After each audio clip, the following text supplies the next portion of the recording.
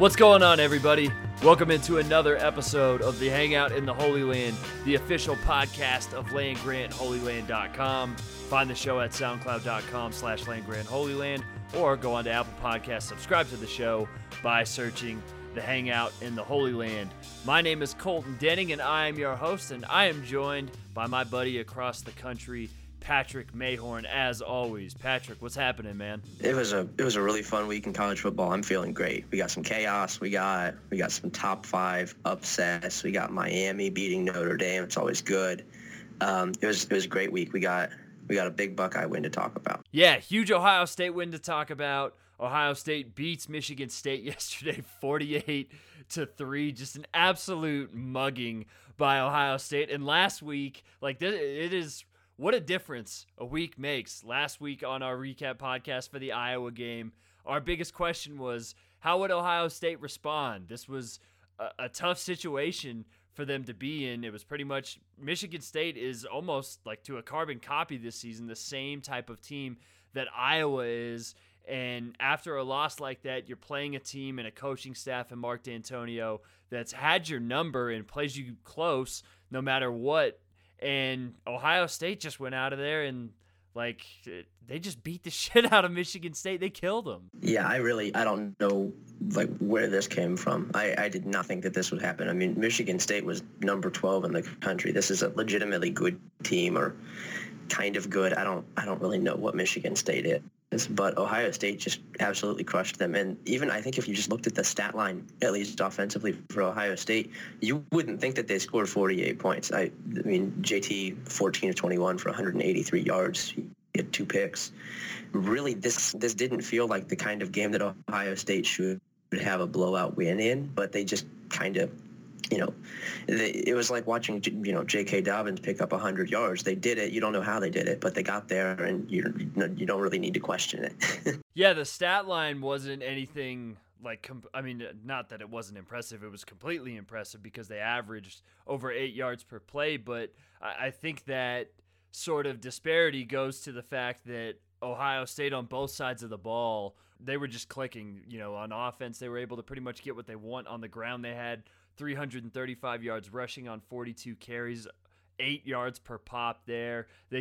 For Barrett's kind of inconsistencies, and we'll get to the offense here in a second, they only threw for 189 yards, and Barrett threw for 183 of those, but he threw for almost 9 yards per attempt. So Ohio State was getting whatever they wanted offensively. And then the defense, Michigan State couldn't do anything from the jump.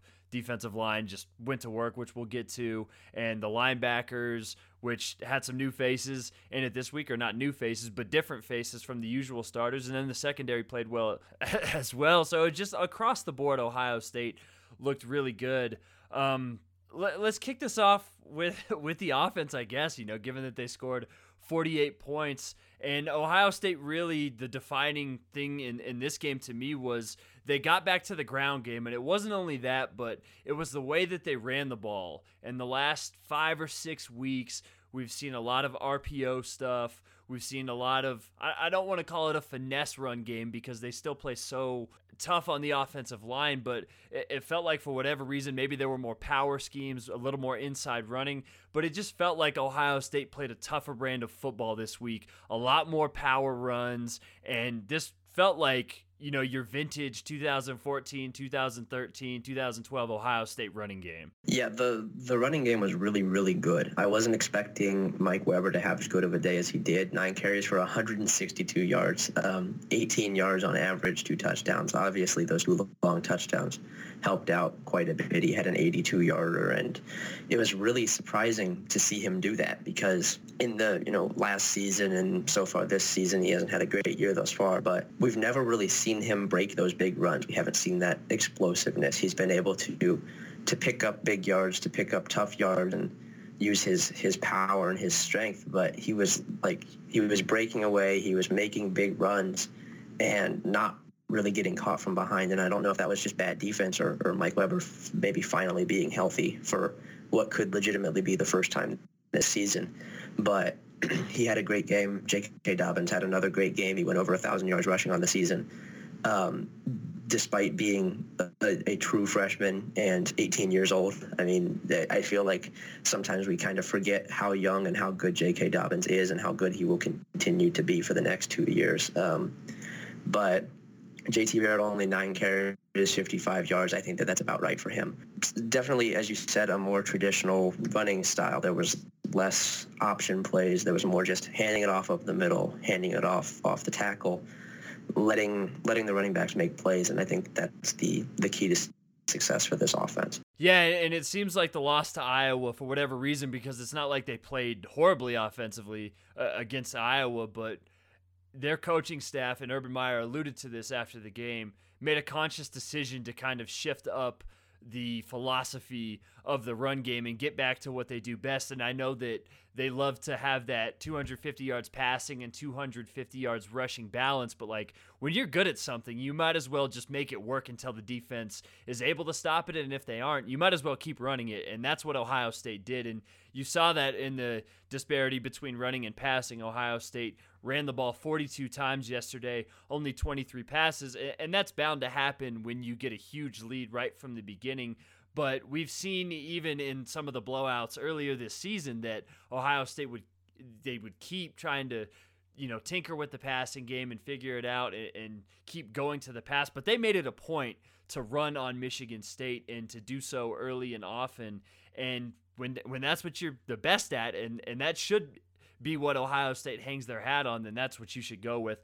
But on the subject of Mike Weber, we were on this podcast last week basically burying him and because it's not because we don't like him. He's obviously a good player. He's a Big Ten Freshman of the Year last year, but we love all our Buckeyes. Yeah, and for whatever reason, he didn't look the same as last season. He had that nagging hamstring injury, and Urban Meyer said that it almost got to the point where they had to operate on him and he would miss the season. I don't know if that was something that came out in the offseason, but that was news to me. So kudos to Mike Weber for having that type of day. And this is the best he's looked, not only all season, but I think in his career. Yeah, this was career high numbers for him. Yeah. He not only had the 82-yard touchdown run, but he had the earlier 47-yard touchdown run, which I think was just as impressive, where he was able to explode through the second level of defense. And if there's always been one knock on Mike Weber, it's been that he gets caught from behind, and we saw that a lot in his freshman season. He didn't get caught from behind yesterday,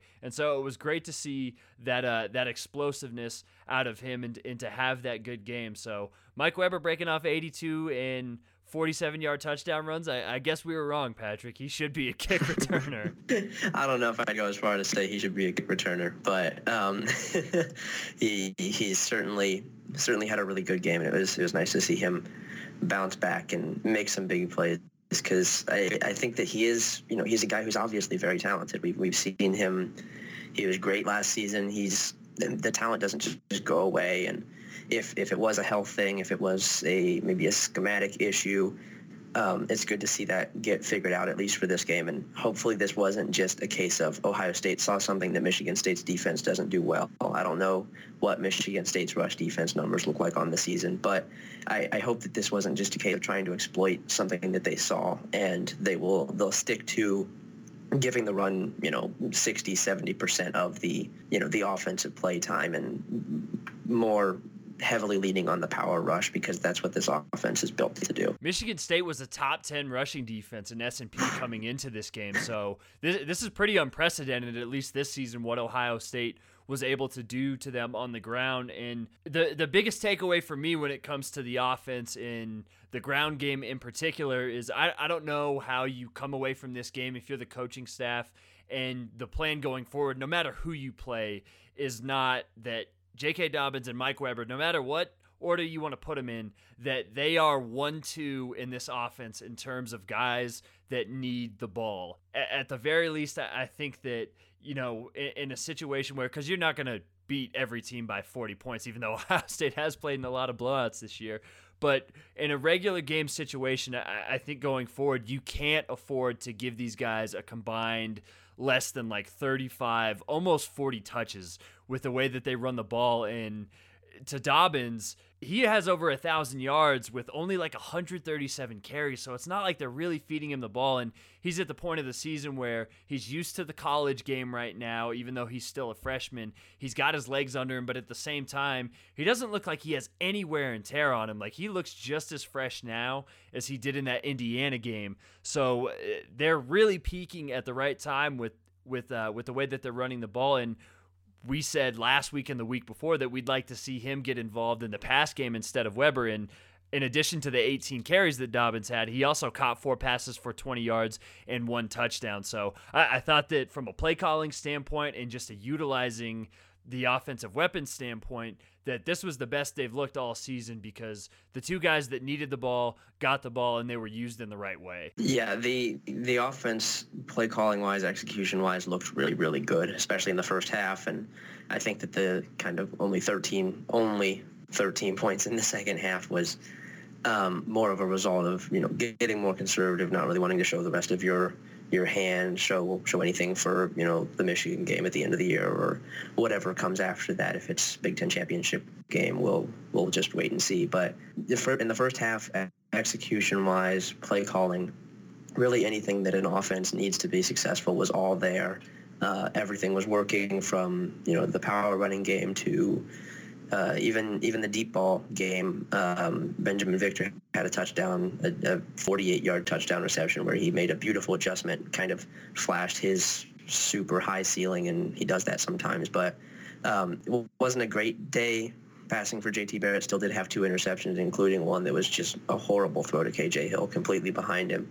But I think pretty much the entire offense had a solid, good day, and that's, 48-3 is what happens when your entire offense has a good day. Yeah, Ohio State's first half drive chart: touchdown, punt, touchdown, touchdown, touchdown, touchdown, interception. That's going to win you a hell of a lot of games, especially when you're playing a conference opponent. So this was the most efficient first half or any half of football really, that I can remember Ohio State playing against a top level defense like that. And regardless of what you think of Michigan State's overall strength, they do have a very good defense, and nobody does that to them. And we've only seen Ohio State in the Urban Meyer era do it to them once in 2014. So to see them kind of not figure out the Michigan State defense, but just be able to bully them was something that was, I think, very impressive. And we're talking about the skill players, but a lot of props has to go to the offensive line. Billy Price and co. were just mauling Michigan State's defense. I mean, they really whipped Michigan State's defensive line's ass yesterday. And the running lanes for those 2 touchdowns on the 82-yarder and the 47-yarder for Weber, and almost every other run were just wide. Like, Weber looked like he was merging onto the freeway on some of those runs, especially that long touchdown run. So enough props can't be given to the offensive line, because they might have had their best game of the season. They were just really manhandling Michigan State's line and getting to the second level, to the point where Dobbins and Weber weren't even touched until they were 6-7 yards downfield. Yeah, the line had a really great performance. Billy Price was consistently great, as he always is. Jamarco Jones and Demetrius Knox both looked healthy. They were a little bit banged up last week. And when the offensive line is working as well as it is, this team, it's really, I don't think that there's a team in the country that could stop them from moving the ball, at least on the ground. Sometimes the passing game can be affected by either some poor throws or poor wide receiver play. But when the offensive line is working, you know that these running backs will be successful. And it's just, I think that the rushing attack is the way to go. We've seen it plenty of times this season, and I really hope that they don't stray from it against, even Illinois or Michigan or Wisconsin in the Big Ten championship game. Wherever this team goes, I hope that they stick to Dobbins, they stick to Weber, and they trust that offensive line. Yeah, and there was a stretch of plays in the first half where 15 of 16 play calls were designed runs. So this was really the first time that Ohio State has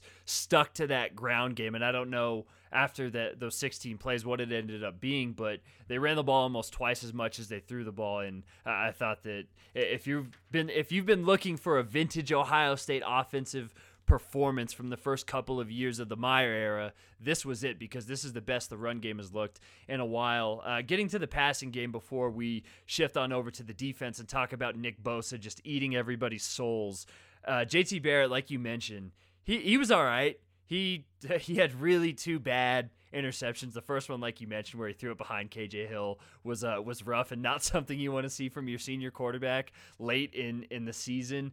And the end zone interception on the fade to Benjamin Victor was also a really bad throw. It was underthrown, but also a really weird play call on first and goal when you're up 45 points. So that was kind of odd. But overall, other than that, the touchdown pass to Benjamin Victor on the deep ball was excellent, and it was an excellent adjustment by Victor as well. I think, like you're saying, those are the type of plays in the flashes that it's still a little bit inconsistent, and we see it not as often as you would like, but I think it also goes to show that wherever they go during bowl season and into next year, that he has the tools to be the guy, because he's the best playmaker on the offense in terms of a wide receiver, a deep ball threat. Yeah, a good game for Benjamin Victor. I would definitely like to see him getting more time, and as we saw late last season, he seems to be kind of getting more into the fold, and we'll see if that continues. Paris Campbell, back from injury last week, had a good game. 3 receptions, 49 yards, had a nice 25-yard reception. Marcus Ball jumped over what felt like 20 people. That's his only move. He doesn't need to do anything else. He can just jump right over dudes. 3 receptions, 30 yards. KJ Hill, bit of a quiet day, only 2 receptions, 19 yards. He still looked pretty good. One thing I was surprised about in the passing game was that there was no Austin Mack receptions, and he had been having a couple good weeks in a row. So it was kind of surprising to not see him get on the board at all. But good game all around from the receivers. JT spread it out pretty well. I think it was a serviceable, decent game in the passing game. Shifting over to the defense, I can't wait to talk about this because there was some intrigue heading into the game. The defense played without starting linebackers Jerome Baker and Dante Booker. They were both out and in concussion protocol, and in their place you had Tuf Borland started at middle linebacker, and then Malik Harrison, and those guys, along with the defensive line, right from the get-go, from the first drive, really set the tone. And the guy that stood out above everybody else was Nick Bosa. And I know that earlier in the season, he was still kind of shifting time with Tyquan Lewis and Sam Hubbard. But now, 10 games into the year, he's the man for this defense. I think without question, he's their best player. And he might have had his best game of the season yesterday. Yeah, Nick Bosa had a great day. Sam Hubbard, pretty much the entire defensive line. Chase Young was really good. Later on in the game, he had 1.5 tackles for a loss, including a third down play where he stopped Michigan State and Brian Lewerke from picking up a first down. He's just a freak athlete, Chase Young is. But the entire defensive line as a whole looked really good. I would certainly agree that Nick Bosa has kind of won the role as the kind of the leader of that defense and the most talented player on this defense. What do you think about the linebacker play? Because we've bemoaned the play of Jerome Baker, who just hasn't been the same player that he was in 2016, and I think Booker has been hit or miss, but I thought that Tuf Borland played really, really well. He had a couple tackles for loss and a sack. I think he led the team with 11 tackles. And Malik Harrison played well too. He made a play on the first drive to help end the drive along with Bosa, and moving Chris Worley out wide. Like, he's kind of been in and out and disappeared a little bit at times this season, but when he plays at that weak side linebacker spot, he's a monster, and you just put him out in space and let him do some stuff, and I think that's where he's at his best. And I'm not going to get on here and advocate that Tuf Borland starts over Jerome Baker, or him and Booker are totally kicked out of the rotation or anything, but I thought that if we're looking back at the first 8-9 games of the season, this was the most consistent performance from the linebackers. They played really well. Yeah, you might not be willing to get on here and advocate for Tuf Borland. I'm going to. He should be the starting middle linebacker. Do it. He's a true middle linebacker. When he is in the middle, this linebacker group plays better. They play a lot of nickel, so the middle linebacker doesn't matter a ton. But I mean, Chris Worley is significantly better as an outside linebacker. Jerome Baker's better as an outside linebacker. Dante Booker's better as an outside linebacker. You can have a rotation when those guys are healthy. Malik Harrison can be in that rotation. That's fine. But Tuf Borland is ready. He is good at middle linebacker. He can play the position. He can tackle. He can cover.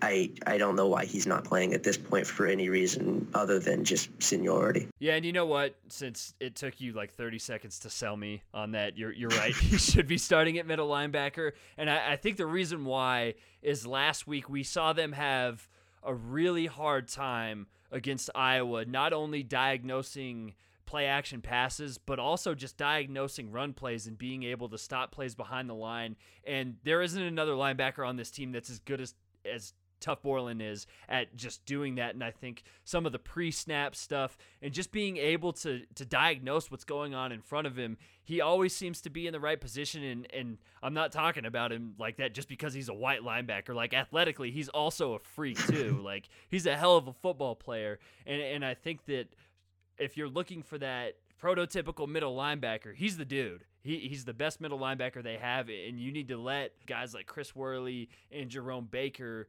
utilize them to their strengths, and we saw that with Chris Worley where they just kind of set him free, and he had a really good game. Yeah, the only thing that I kind of noticed about Chris Worley, because I think he did have a good game, he looked a little bit banged up. There were a couple running plays where he didn't seem to have very much bend. He looked a little bit stiff.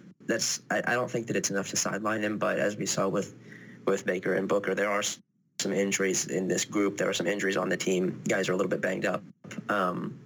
So I think that's something certainly to keep an eye on, as Ohio State has a really physical matchup with Michigan coming up. Illinois, I don't think will do a ton of damage to this defense, but hopefully that is something. Juice Williams is going to come back and he's going to get us. No, but I think that's something to keep an eye on, is the health of this linebacker group. Yeah, and he was a little bit banged up dating back to before the Penn State game. And the defense as a whole, 9 total tackles for loss, 6 sacks. They held Michigan State to 34 carries for 64 yards. 20 of those came on the first drive from L.J. Scott on that one long run. That was basically all Michigan State did on the ground for the rest of the day. And I felt so bad for quarterback Brian Lewerke, because I have seen a quarterback look more uncomfortable in the pocket, but man, he had a rough day, because whenever he dropped back, there was somebody in his face, and even when there wasn't, he was just dirt and balls, because he knew that he had to get rid of it within 3 or 4 seconds, or else somebody from that Ohio State defensive line or linebacker corps was just going to be right in his face. So I thought that even when they weren't sacking Lewerke, they made it completely uncomfortable for him to do anything in the pocket. They were able to flush the pocket, and it was the most complete the defensive front seven has looked in a little while, and they finally forced a turnover. It's been 3 games. The Ohio State's defense finally managed to get the ball, and they forced 3 on the day, 2 interceptions, 1 fumble recovery. Our whipping boy on this podcast, Damon Arnett, made a couple of plays. I was stoked for him to see that he got involved. The secondary, I thought, was fine. They were in position a lot of times. I still think they have a pretty nasty habit outside of Denzel Ward of not being able to get their heads turned around. There were a couple plays, Arnett especially, where I thought that they could have called pass interference, but this defense, along, behind the defensive line, they have to be able to force havoc plays and to create turnovers, and that's why we saw them have so much success last season. And today they were able to do that for the first time in almost a month. That first turnover was their first non-garbage time turnover since the Maryland game. It had almost been a month since they forced a turnover in an actual game situation. So that was good to see, and I thought just basically overall defense did a really good job, and they were able to shut down what's been an efficient offense for Michigan State, especially passing wise. Yeah, I was really impressed with the performance of this defensive backfield. Michigan State's been passing the ball all year. Their rushing attack has not been very good. L.J. Scott has struggled, but Brian Lewerke has been legitimately one of the better quarterbacks in the Big Ten, consistently putting up 400-yard passing performances. And this defensive backfield shut him down. Denzel Ward this dude's ready to be an NFL player. He's fantastic. He gone. Yeah, Denzel Ward, go get your money, because he's great. He had a really nice pass deflection early on. He's about as shut down as it gets when it comes to defensive backs.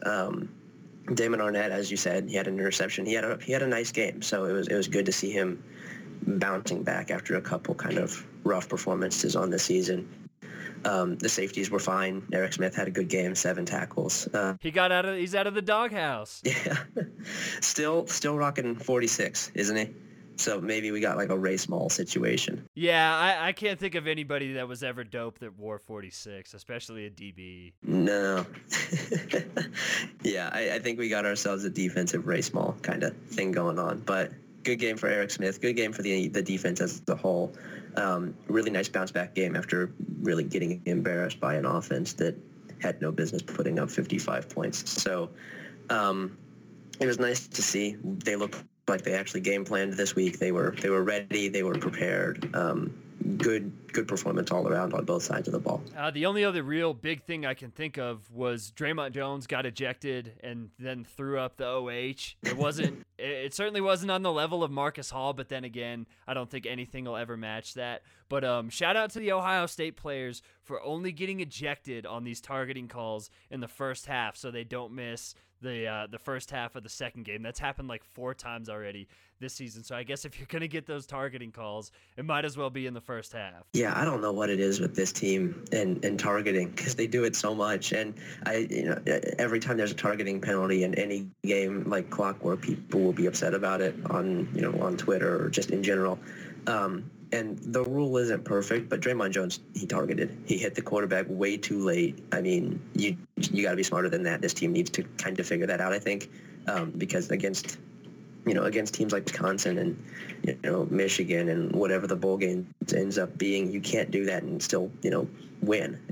You'll get yourself in trouble. It happened with Nick Bosa against Iowa, and that really hurt the defensive line. And I think that they need to figure out the targeting issue and the late hit issue, because I mean it feels like it's happening every game. Yeah, and those are things like we saw in the Iowa game with Bosa that are going to cost you when you play better teams. And this is an issue we talked about dating back to the Indiana game, that even like the secondary guys seem to really aim with their heads a lot. So I don't think we're done with seeing Ohio State players get called for targeting. You just hope that it's not in a big time spot. We talked about Ohio State's first half drive chart. Michigan State's was just as bad, and it went punt, punt, punt, punt, fumble, punt, interception, and then that sad field goal to end the half, which made it a 35-3 game and ended up being Michigan State's only points of the half. And I haven't gone back and watched the game yet, but even watching it live, it felt like when Mark D'Antonio did that, not that he was waving the white flag, but it felt like he knew, like, okay, we're in the red zone. Like, I don't want to get shut out. I'm going to kick this field goal just in case, just so we don't put up a goose egg on the board. And, like, I would have not wanted to be around Mark D'Antonio after that game, or even today, because he just looked like he was physically radiating disgust. Like, you would catch something from a man that was that disgusted. Yeah, I mean, like, he definitely killed an animal in the locker room. I mean, like, that's he like pulled an animal's head off with his hands or something. And yeah, the sad field goal was I mean, always kind of funny, but also kind of a bummer. It's too bad that the kicker didn't do the windmill after hitting that. But Mark D'Antonio, probably not super fun to be around after this game. And this was like a low-key, savage Urban Meyer game where usually he runs it up whenever it's a game like this. And you would think that a team that's beaten Ohio State twice under Urban Meyer, you would think that there'd be like a little bit of wanting to get revenge since the last time they played him in Columbus and pile up the score. But this felt like more savage from Meyer, where he was just like okay with everything and just like, yeah, I don't even want to run it up on you. Like, you're just going to have to watch us run the ball and just deal with it.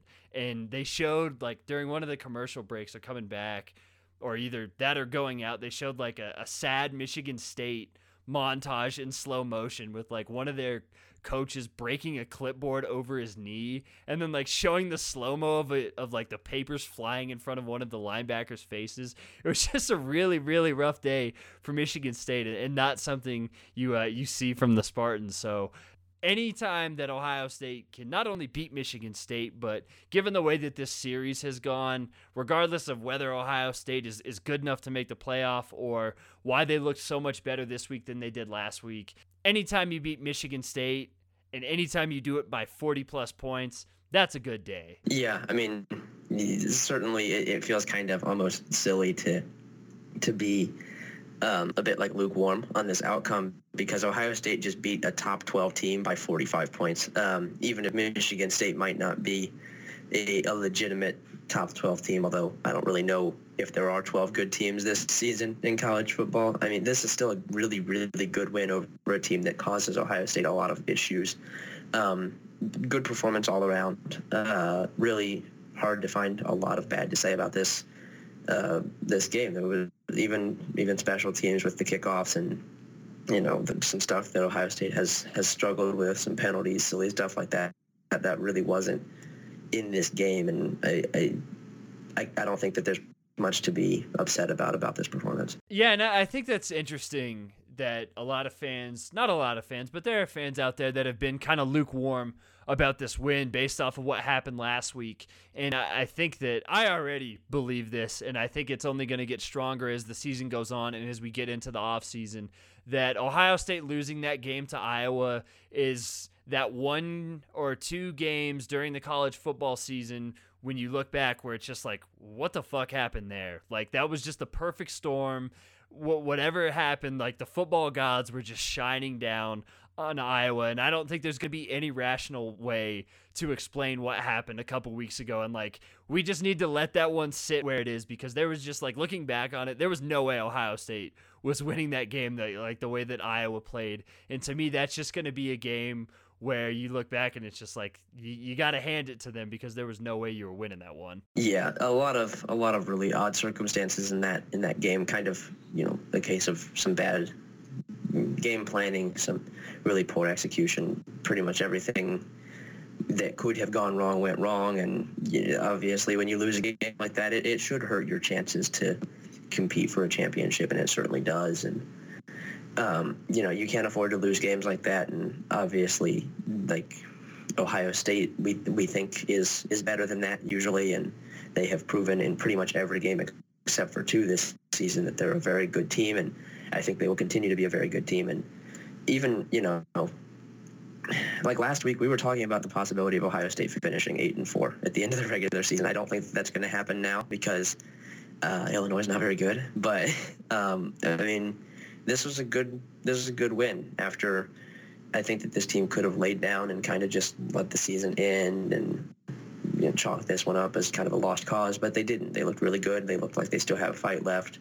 So that was good to see. There's still a lot of season left to be played. I mean, there was upsets all over the country yesterday, and there will continue to be upsets. So anytime you can get a big win over a team that is, a good team, then I think that you should celebrate that, even if it was kind of a sleepy noon kind of game. Yeah, and before you and I hit record, we promised that we weren't going to talk about the playoff because it was inevitable that when Ohio State got up that big in the first half on Twitter, you started to see it pop up from a couple of different writers that, oh boy, like, we're going to have a discussion. And as the day went on and Auburn won and a few of the other games broke the way that Ohio State probably wanted them to break after Washington was upset by Stanford on Friday, this was a topic of discussion. And we're not really going to get into it on this episode of the podcast because it's still just so far away and a lot is going to have to happen.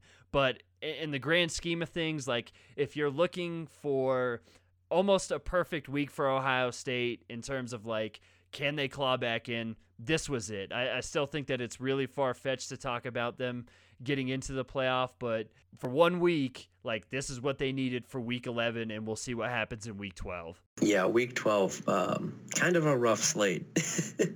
So I'm not, to say the least. Yeah, I'm not sure week 12 will be the best possible week to hitch any excitement or hopes on, because if the best game is Michigan, Wisconsin, it's kind of rough. Most of the SEC is playing like a D3 school, so it is it's one of those weeks, but still plenty of football to be played. Maybe Mercer will beat Alabama or something stupid like that.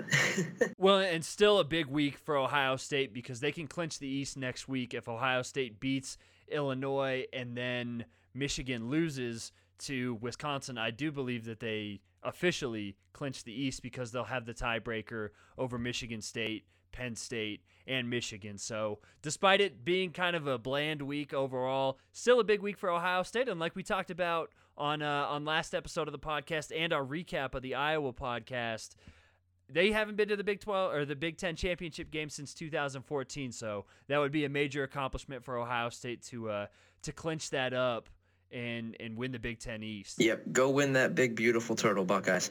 Yeah, and then we go to the real meat of the end of the season and play Michigan. And I know that Michigan has played a lot better over the last couple of weeks, and that's probably the best thing to happen to them, is if Michigan is able to win that game. I don't know if them beating a one-loss Wisconsin in the Big Ten title game has any more or less merit than beating an undefeated Wisconsin, but just in terms of their psyche, I know that they always get up to play Michigan, but I don't know how comfortable I feel about this team playing Michigan, already the Big East champions. You know what I mean? Like, I think that having just that extra motivation of like, okay, we have to win this game would be a lot better for them than the alternative. Yeah, I'm sure that the Michigan game will be, a traditional Ohio State-Michigan game where it's very cold and kind of sloppy. And I know Ohio State's going to be wearing some beautiful iced out uniforms, but that could be kind of a sleepy game like this one was, and that extra motivation will always help. So I guess we just have to wait and see. Any more major takeaways as we move on from Michigan State and head into the Illinois game? I mean, not really. Blake Haubeil should continue to be doing the kickoffs. I think that's really the last takeaway. He did the kickoffs against Michigan State. He looked really good. Michigan State's usually really good at returning kicks. They didn't have any success yesterday. I think that Ohio State has kind of solved their kickoff issue, knock on wood. But I think that they found their guy to be doing the kickoffs.